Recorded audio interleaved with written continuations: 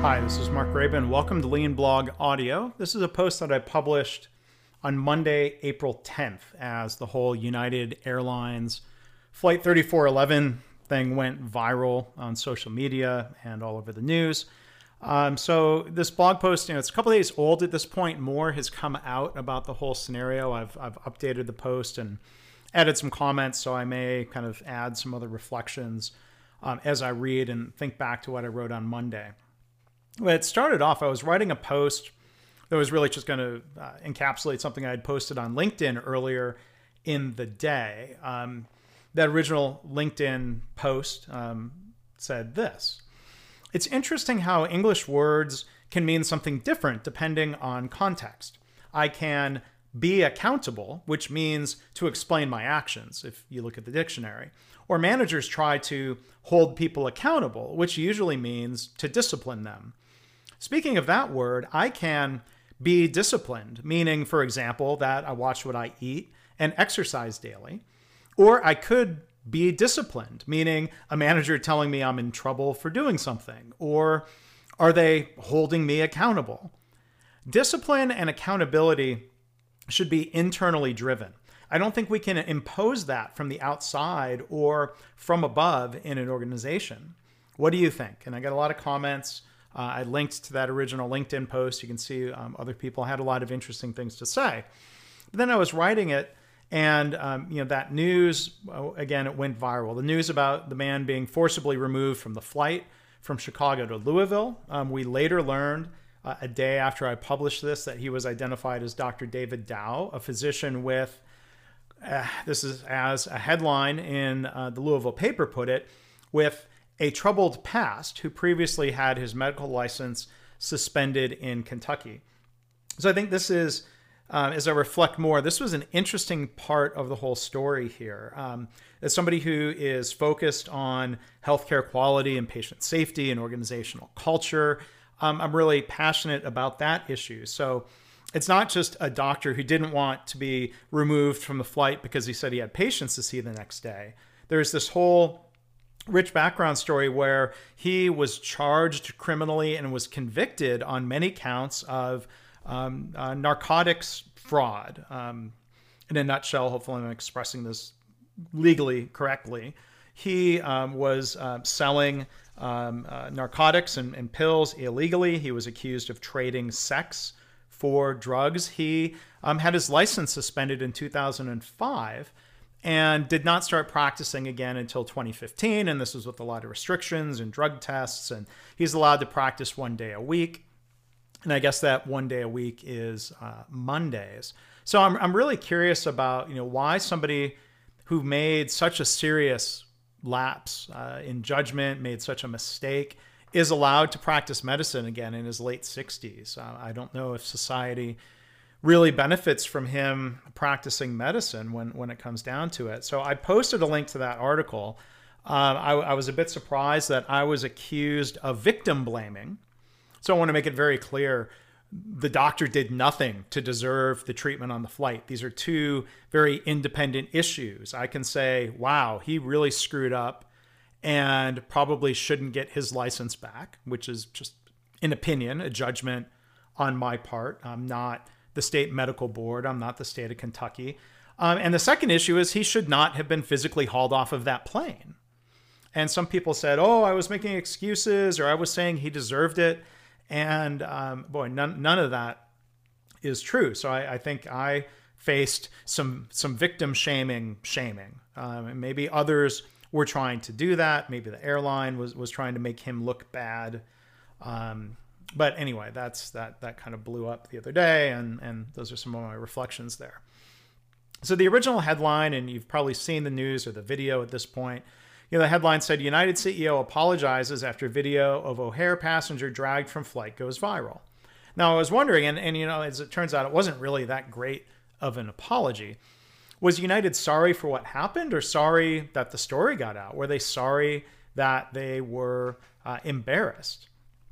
So the Chicago Tribune wrote about this, of course, and it said there, quote, once the flight was boarded, passengers were told 4 people needed to give up their seats for standby United employees that needed to be in Louisville for a Monday flight, and the plane wouldn't depart until they had volunteers.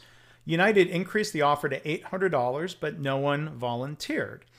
And, it was said for a while, and, the accusation was that, they had oversold the flight and then tried kicking passengers off. It turns out the flight was not oversold. They had a seat for every paying customer. It's just United had a policy of saying, hey, if we need to transport pilots and flight attendants from point A to point B, they are going to take priority over paying customers, which you could say is a necessity, or you could say that's a lack of planning on United's parts. You could say, and I, as somebody who flies over 100,000 miles a year on another airline, I don't spend $100,000, but I am a top tier frequent flyer on another airline. I don't want a paying customer being kicked off the flight. But then again, I don't want to have my flight delayed because the crew couldn't show up. But I think, again, that's the problem for the airline to figure out. That's their system to design. Don't put people in this bad position where you're having to force the issue. So back to the article, it said, then she said, a manager came aboard the plane and said a computer would select 4 people to be taken off the flight. One couple was selected first and left the airplane, she said, before the man in the video was confronted. So, I bet many people will react and blame the frontline employees of United or the frontline police officers who responded. And as I eventually edited later in the post, it came out that it was O'Hare Airport Security, not Chicago Police Department. It was not TSA or Homeland Security.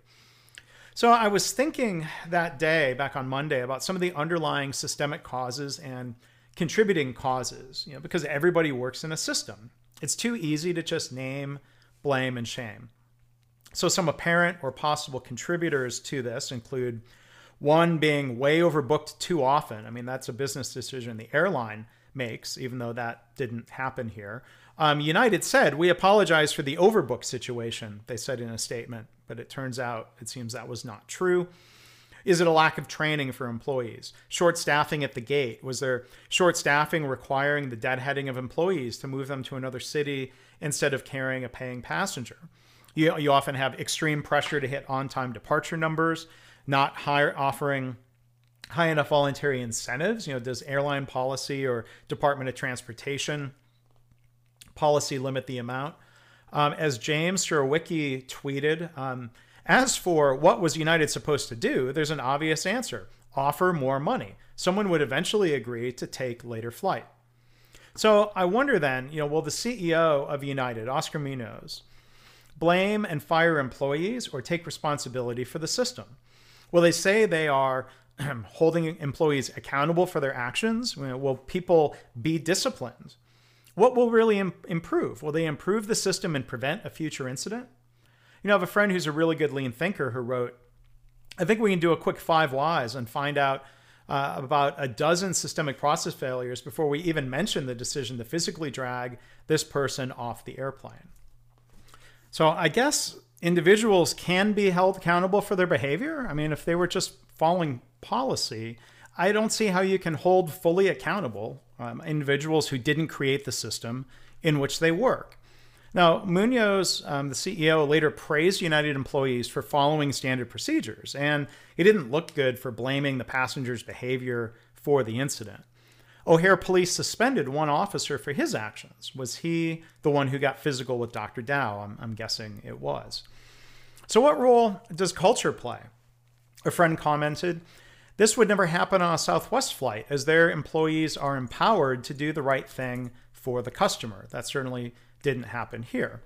So here was the official response, which was criticized widely online for only apologizing for the overbooking, which turned out to not be true, not the aftermath. Oscar Munoz, CEO United Airlines, as tweeted by United, it said, this is an upsetting event to all of us here at United. I apologize for having to reaccommodate these customers. Our team is moving with a sense of urgency to work with the authorities and conduct our own detailed review of what happened. We're also reaching out to this passenger to talk directly to him and further address and resolve this situation. So he's really kind of focusing on United, that this is upsetting for us at United. Well, how do you think Dr. Dow felt? How do you think the general public feels if they are going to be flying with United. Frankly, general public doesn't care how they feel at United. He didn't really apologize. It didn't seem to take, he didn't take responsibility. He wasn't being accountable. It was something funny that came out later through the Miami Herald. It said, last month, Munoz, a former railroad executive, was named U.S. Communicator of the Year by PR Week, which sounds like something that would be in The Onion. That is not fake news, I believe. That is from the Miami Herald. So there was a suggestion posted online by John Spates, what would have been a better apology or statement. He wrote, somewhat tongue-in-cheek, but I think this is more accurate. This is an upsetting event to all of us here at United. I apologize for creating the situation that led us to assault, injure, and publicly humiliate this human being. Our team is moving with a sense of urgency to work with the authorities and conduct our own detailed review of the things we did. It's different than the passive voice of what happened, as the old expression, mistakes were made. And a suggestion from Tom Bouthillet, who is my guest on the podcast Wednesday, he wrote, again, this is a fake statement from Oscar Munoz, but probably a better one. I am personally alarmed and saddened that a passenger was forcibly removed from Flight 3411 because the flight was overbooked, which that wasn't the case, even though United said it was. This is clearly a sentinel event for our airline, and I promise to undertake a complete and thorough review to ensure this does not happen again.